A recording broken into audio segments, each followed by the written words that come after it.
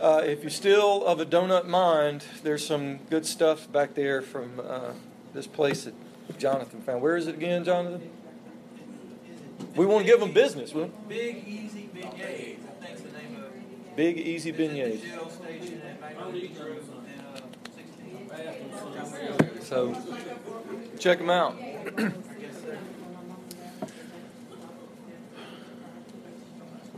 Cool. Y'all ready to get started? So, the 4 G's. Anybody chewed on that this past week? Any at all? No? Hadn't thought a bit about it since we walked out of here on last Sunday, Jason, to be quite honest with you. 4 weeks ago, we started this series, again, from the book You Can Change by Tim Chester. We want to examine, root out the cause of sinful behavior, negative emotions, exposing the hidden beliefs that drive that behavior. And today, we're going to continue unpacking that second 4G, that God is gracious. So, lightning round review, real quick. Belief governs behavior. When our head, what we know, and what our heart, what we believe, aren't working in harmony, we call that what? Spiritual dissonance.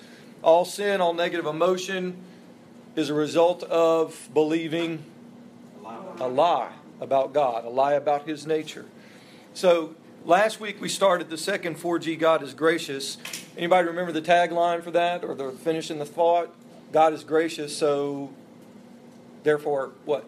I don't have to do what? Prove myself. I don't have to prove myself. I don't have to prove myself. So key points from last week.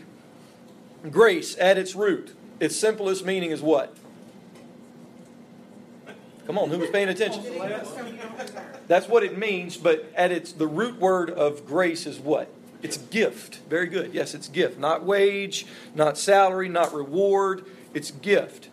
And we had those definitions. Judgment is getting what we deserve. Mercy, not getting what we deserve. Grace, getting what you do not deserve. Yes. And God is gracious. God wants to give us what we don't deserve. And I spent a lot of time last week digressing on how that offends our morality, or it messes with our sense of morality, that God wants to give us what we don't deserve. It's true for most of us anyway, that our definition of morality gets offended whenever bad people don't get what they deserve, at least according to our morality, the way we see things. You're a bad person, you did such and such, you should get this. And whenever that doesn't happen, our sense of morality gets offended. Or whenever good people, in our minds, don't get what they do deserve. Both of those things throw our morality out of whack. And we've got to fight that, because it's going to come up in our lives. And the way it comes up in my life is, now wait a minute, hold on, God. I've been doing all of this awesome stuff. I've been really good. I've done exactly what the good Sunday school teacher and what the pastor told me. And so why is all this bad stuff happening to me? That's our real God talking right there. And our God is our good works. Our God is our performance. Our God is what I've done. And that's not necessarily, it's not how it works in God's economy, because He's gracious. It's a gift. It's a gift He gives. And so I made this point last week. Whenever something bad happens and we bring up our resume to God, hey, listen, I know you're the almighty creator and everything, but look at all these great things I've done, and we've got them listed by bulleted points, alphabetized, about everything that we've done to quote-unquote toe the line, then that's a really good opportunity. The next time that happens to you, that's a real good opportunity for you to examine, okay, what's the hidden belief that's ticking around inside there? That's hidden beliefs about God that aren't true. That's a messed up perspective of grace. And this is where we left off last week. Grace is scandalous. Grace is shocking. Grace is radical. If it's not scandalous, radical, and shocking, we don't get it. I don't get it, and you don't get it. Not that you don't get it as in understand it, you don't get it as in, no, you can't have it. It's got to be that radical. Otherwise, none of us can have it. And so to illustrate that, we took a little field trip last week. Remember, we went to death row. But this is not death row where sometimes we get it wrong and the wrong person gets executed for something they really didn't do. In this death row, judgment is perfect every time. These people are truly guilty, and it's the worst of the worst. The ones that commit those stomach-churning, heinous acts of evil, the Bin Ladens and the Ted Bundys and the ISIS and the human traffickers and the child molesters and the rapists. That's who's there, and every one of them's guilty. And the angel walks up to one of those cells at random and says, let this guy go. He's released. You're free to go. And how that makes us feel. Wait a minute. You did something so awful, and you are truly guilty. This is what you deserve, but now you're going free. That's how shocking, that's how scandalous grace has to be. And if we don't allow that level, that severity of grace to exist and really sink in to our hearts, then we're not getting what's happened to every single one of us. Now I'm talking about you're not understanding. You're not understanding what's happened to every single one of us. If you don't let that get in there. And what's happening there is we tend to slip in, it's easy for most of us anyway, to slip in this doctrine of mixture. The really, really bad people should get everything that they deserve, but the kind of okay people like me shouldn't get what I really deserve. It's a doctrine of mixture. I mean, well, yeah, God is obviously gracious. I mean, look at all this cool and awesome stuff I do. You want to make it really awkward, you put the thing that you're doing into that statement. Well, I mean, I don't know where the world would be if I didn't have the prayer life I have. I mean, if I didn't teach as awesome as I teach, then, I mean, just the whole church would fall apart and go to hell. And we hate that too. We understand, no, that's disgusting to even think, but we think that way. In the privacy of our hearts, we think that way.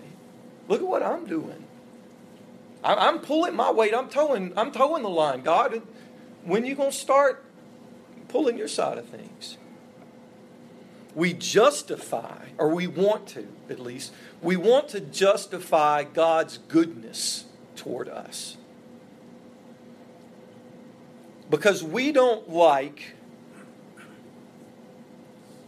that. Yeah, that's fair for all of us, not just Jason, all of you. You don't like suffering under grace. Did you catch that? What do you mean, Jason? What are you talking about, suffering under grace? I heard this awesome story. A visiting minister went to the country of Sudan. I've never been to Sudan. Okay, I've never immersed myself in the culture. What I know about Sudan comes from Nat Geo, okay, and hearing people talk about it. But I heard this story, cool story. Very, very different environment than what we're used to here in the U.S. This visiting minister traveled to the home of a local pastor. He's a pastor in a local village. And it was a home typical of the region. Now, and what it is it's sticks cut down from the forest and lined on the inside and outside with a mixture of manure and mud that's hard baked. That's their building material. Put the same stuff on the floor. And come on, we talked about this with the Grishel stuff. We can compare ourselves to the 1% that have way more than we have and feel disadvantaged. Or we can compare ourselves to the other 99% of the world's population and realize how blessed we are. Anyway, the people, that's a little side, that's extra. The people of the village, they put together what they would call, by their standards, it was a feast to honor these ministers that had come into their country, come to their village. And if we were to do comparatively what they did, it would absolutely wreck us financially. Because the feast that they put on, it was 6 months' wages. 6 months' wages to pay for that, to honor these ministers for coming to their country. And whenever one of the American ministers found out how much it cost, he strongly opposed. No, this is not right. They cannot do this. I can't be a part of this. That's too much. That's too extravagant. And one of the local missionaries who understood the customs of the time took him outside and said, "You absolutely will take part. I'm going to pay them. I'll pay them back. I'll give some money to help offset the cost." No, you will not. You will not dishonor their gift. You will not dishonor their generosity. You will suffer under their generosity.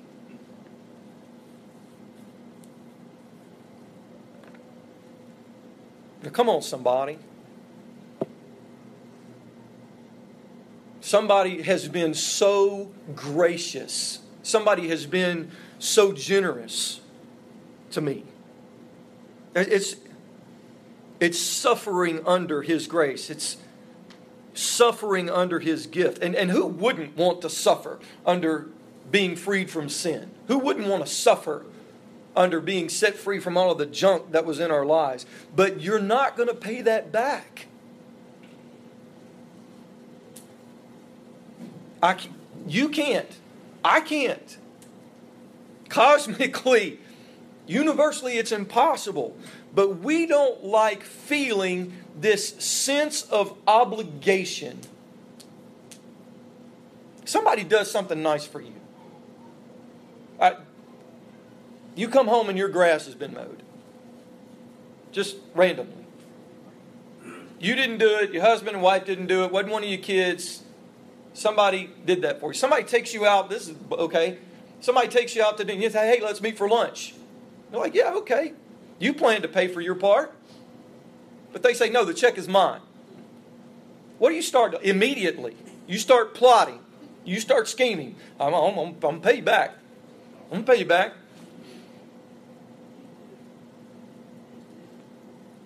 We're generally thankful, but I've seen people getting knocked down, drag out just about over who's going to pay the check.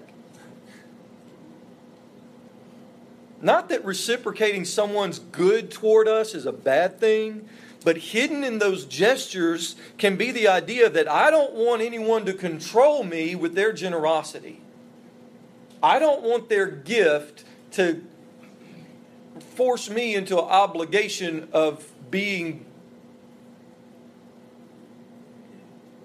good back. Okay, how many of you, honestly, you clench up a little bit whenever somebody says the word free? It's free. It's pucker factor of 11 because you think there's going to be strings attached. We don't trust it. We have learned to be just suspicious and distrustful of generosity. And none more than the goodness and the generosity, the graciousness of God. And God, He wants us so desperately to believe at a heart level in His generosity and His goodness toward us that's not connected to our behavior. It's not connected to our good works. It's connected to His character. God is gracious, so we don't have to prove ourselves. And we have such a hard time accepting that. So what I do, and what you do too, is we make these weird, obligatory arrangements with grace. We enter into these strange contracts, Brian, with grace. Okay, I'm going to come to church every Sunday. I'm going to get involved. I'm going to work really hard. That way I'm going to pay off this sense of grace debt that I have. That's not the gospel. The Lord freely set you free so that you could freely respond to the gospel. He set it up so that you could choose to respond and how to respond to His gift of grace. Jesus didn't come here to trade one sense of obligation for another. Okay? He didn't come to give us the law version 2.0. He didn't have to come up with a new way to make us feel obligated. Guys, the law obligated you just fine. It didn't need any help from Jesus. The law obligated you. And you know what? It didn't work. Because what the law showed us is God saying, these are my expectations of you. You can't meet them. So you know what I'm going to do? I'm going to meet them for you. That's how good He is.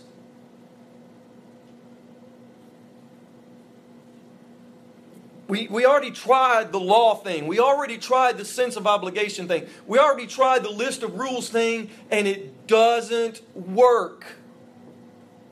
So what you couldn't do, what you couldn't get right, I came and did for you. I justified you unto myself. I justified you to me. That's how much, and here's the kicker, guys. That's how much I want to be with you. That's how much you mean to me. That's how much I want to spend time with you and get close to you, that I am going to make you right to myself. Your sin separates us, and I gave you a plan for bypassing that sin separation. It's called the law of Moses, and you can't do it. You keep perverting it. You keep messing it up. So now I'm going to come to you in your stead and do it for you. I'm going to do the God part, which is forgive, and I'm going to do the human part, which is sacrifice, but I've done it all for you. Now, all you have to do is believe, is respond, is remember, is accept that that's how much you mean to me. And I don't know about y'all, my brain, this is about the point where my brain goes into vapor lock. Like it's just chugging along and throws a rod. Tommy, something crams up in there at that point. Because it's too much. Ben, it's too extravagant. It's too nice of a gift, Greg. And this is too good. God, let me pay you. It's all of us have been there. It's the God, if you'll just get me out of this mess I've made, I promise I will. Jugga, jugga, jugga, jugga. Just about every single one of us in here made a statement like that at some point. Because we can't truly grasp that His desire to reach in and pull us out of our mess is just genuine love, and He's not trying to contract us, obligate us, dutify us, if that's even a word, I just made it up, okay, now it is, into anything. We can't accept a grace that doesn't have strings attached.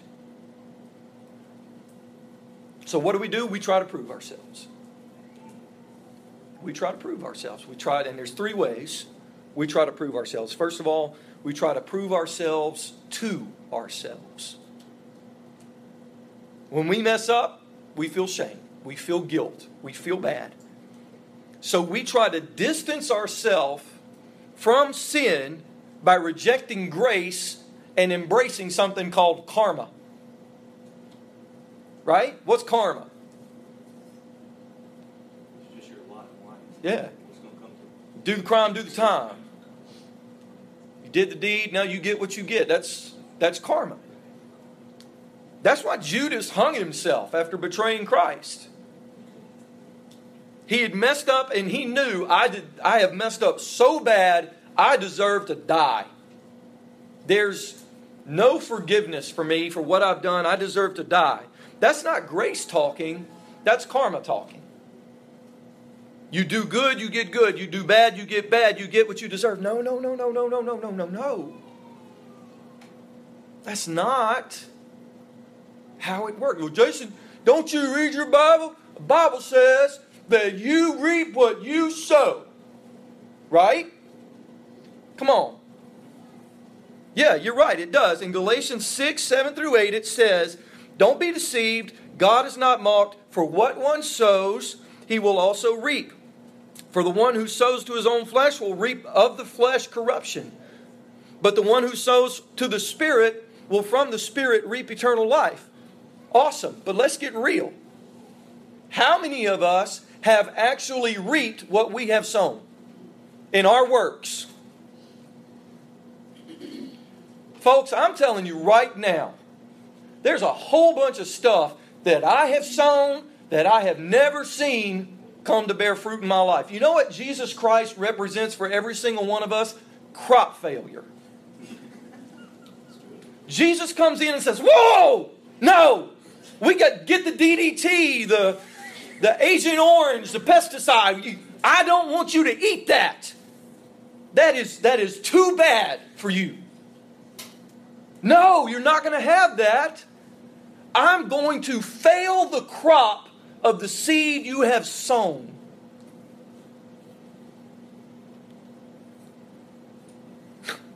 I have in my notes right here, big words, kill it.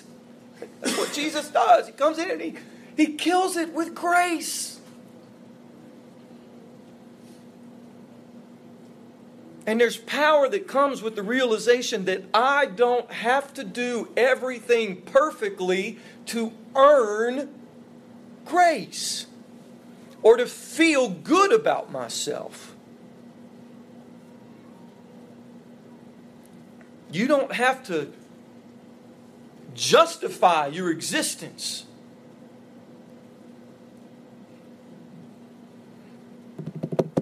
What y'all think about that?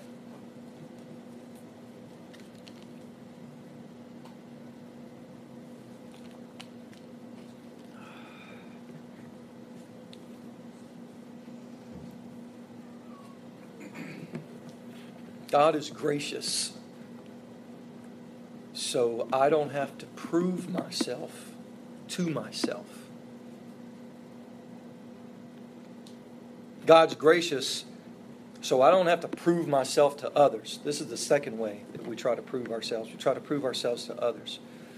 When I try to prove myself to someone in order to feel okay, to feel right, like everything's in its place, to feel justified and worthy of salvation. Because whenever I do that, and we've got interpersonal relationships that are just, they're all kinds of twisted and crazy with our spouse, with our parents, with, with pastoral authority. We get some really twisted and messed up thinking about those relationships. And what happens whenever I try to prove myself to that other person? I'm essentially making them a functional savior. They set the standard. Not Jesus, but this flawed human being is now setting the standard. And we force ourselves to live how we think they want instead of how Christ wants us to live. And so what do? We perform. We wear masks and we fill the role to prove how great we are. And guys, it is draining us. It's killing us. I picked up a book in Birmingham this past week by, y'all are going to hate it whenever I even say this name, Craig Groeschel. It's called Drop the Pose. And he starts off the book with a foreword about 10 things I hate about Christians. You should have picked up the Joel Osteen book. Joel Osteen book? Yeah. I'm going to leave that to you, John. You pick up some Joel Osteen and come present that to us, okay? We can all go out here, riding unicorns and chasing butterflies. Joel Osteen. That's good for you. You need that. We need to kill that stuff. We try to prove ourselves to God. We have this strong desire to self-atone. This strong desire to make it right with our own actions. We try to do something to make God act favorably toward us. Now, we do it, but it's ridiculous whenever you say it that way. Like, I'm going to manipulate the Almighty? Really? I'm going to somehow manipulate God into feeling better about me than He would otherwise. That's crazy talk.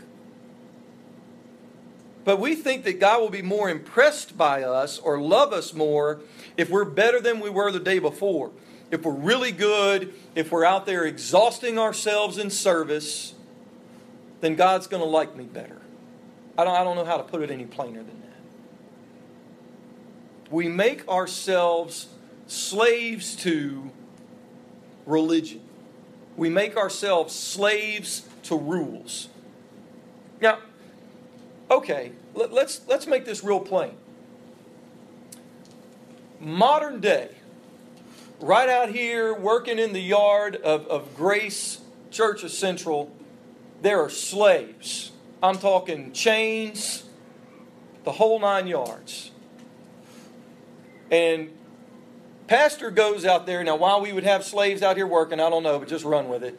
He goes out there and he says, you guys are free. I don't want you here working as a slave. You're free. Go do what you want to do. You're free. You don't have to stay here and work. Take the chains off and go. How appalled would we be, knowing what the life of a slave is like, to see 9 out of 10 leave and go do their thing, but then one come back and willingly pick up the chains and put them back on his hands and feet and continue to labor as a slave. We wouldn't just laugh and think that's ridiculous. That would break our hearts. Well, that's exactly what some of us do whenever Jesus comes and says, this is my gift to you. You are free. And we pick up the chains of rules and regulations to try to make Him pleased with us.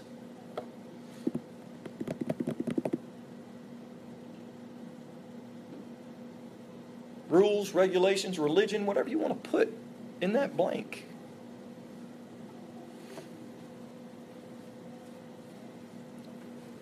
Once again, it's the law version 2.0, and it doesn't work any better than, it's kind of like Windows. It doesn't work any better than the first one did. Ephesians 2, 1 through 9. Y'all listen to this in the context of what we've been talking about before, up to this point. And this is from the New Living Translations, Ephesians chapter 2. Once you were dead because of your disobedience and your many sins. You used to live in sin, just like the rest of the world, obeying the devil, the commander of the powers of this unseen world. He is the spirit at work in the hearts of those who refuse to obey God. All of us used to live that way, following the passionate desires and inclinations of our sinful nature. By our very nature, we were subject to God's anger, just like everyone else. But God is rich in mercy. And He loved us so much that even though we were dead because of our sins, He gave us life when He raised Christ from the dead. It is only by God's grace that you were saved. For He raised us from the dead along with Christ and seated us with Him in the heavenly realms because we are united with Christ Jesus. So God can point to us in all future ages as examples of the incredible wealth of His grace and His kindness toward us, as shown in all that He has done for us who are united with Christ. God saved you by His grace when you believed. And you can't take credit for this. It is a gift from God. Salvation is not a reward for the good things we have done. So none of us can boast about it. For we are God's masterpiece. He has created us anew in Christ Jesus so we can do the good things that He planned for us long ago. In John chapter 6, verses 28-29, as people came to Jesus, they watched him perform all these miracles. They said, we want to perform God's works too. What should we do? We want to do all that cool stuff too. We want to do the work of God too, just like you're doing, Jesus. What do we need to do? You know what he told them? Jesus told them, this is the only work God wants from you. Believe in the one he has sent. And we're all sitting here today, we're like, no, that's too easy. That's not hard enough. That doesn't bend my back. That doesn't make me break a sweat. If we want to please God, we can only do so by believing in Jesus. Our work, our performance cannot merit, prove, or earn anything. God is gracious. God is a giver and not a taker.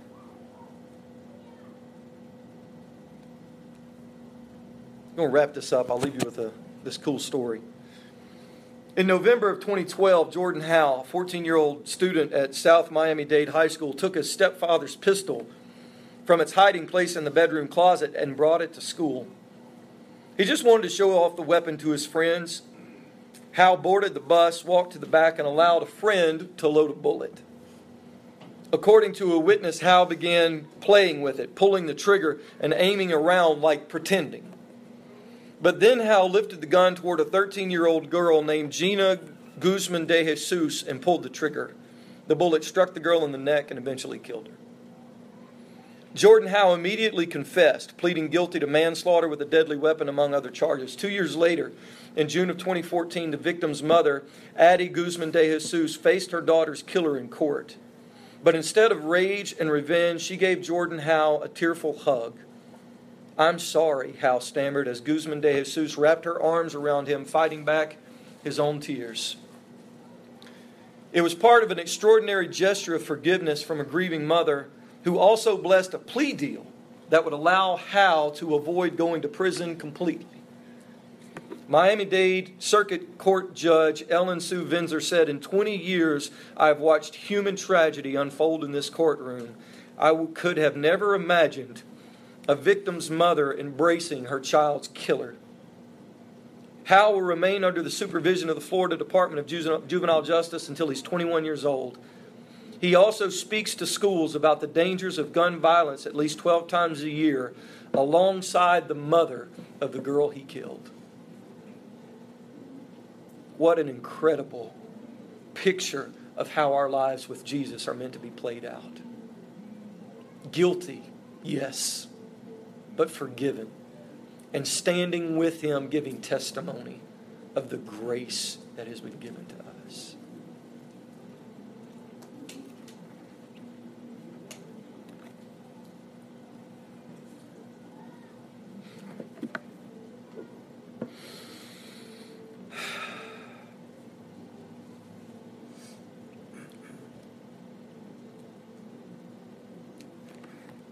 I'll be all right in just a minute.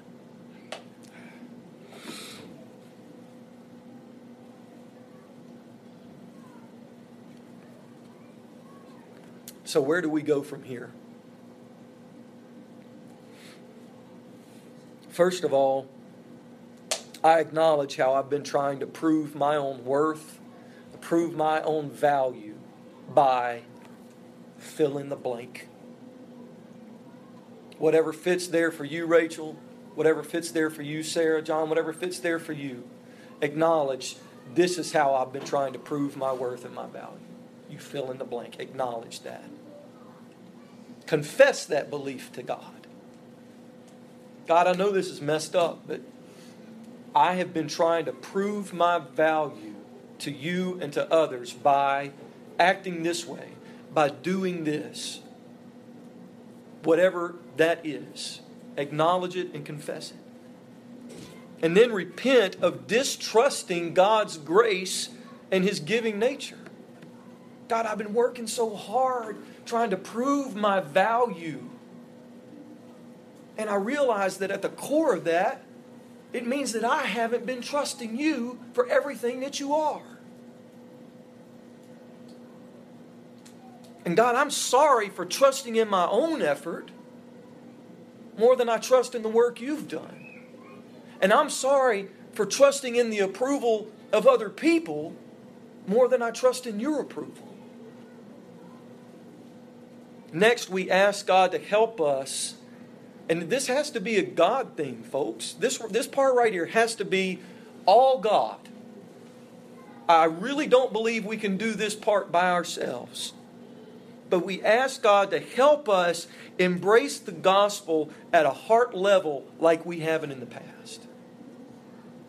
God, I've been in this thing since I was 12 years old. You filled me up with the Holy Ghost. And it's a process and it's a journey that you've been bringing me on to get me up to this place right here. But what I'm asking you to do is to help me internalize and believe your gospel in a way that I never have before.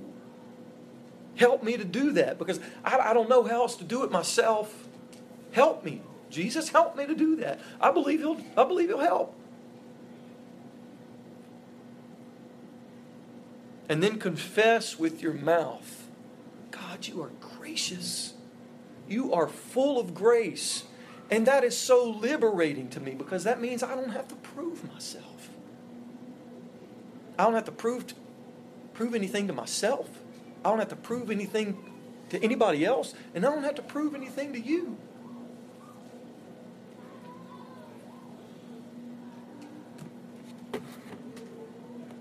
I'm not going to blame this on Jesus. I don't know if I felt the Holy Ghost move in here a little while ago, or if it's just my own pent-up emotions coming out. Okay? But I feel like this spoke to some people today. So no homework assignment. Okay? We're going to do something different next week. We'll set the 4Gs aside for a little while, take a little break. We'll come back and visit them again in the coming weeks. But maybe we just need some time, a little bit of time to chew on something else. So we'll do something else next week. But let's pray. Lord, I thank you again for your word. I thank you for being so gracious. Thank you for the gift and what your gift has done. Thank you for freedom. Help us to understand that today, Lord. Help us to really understand and grasp and live in liberty and freedom. Lord, help us, because sometimes we don't even know how to help ourselves. Help us to embrace this at a heart level so that our behavior changes. God, that's the whole point of this. We want the stupid stuff we've been doing to change. So help us in that regard. Help us to grasp this and believe it in our hearts and not just know it in our heads. Thank you for being so full of grace, Lord. In Jesus' name. All right, guys, we're done. Call for question. Anybody got anything to say?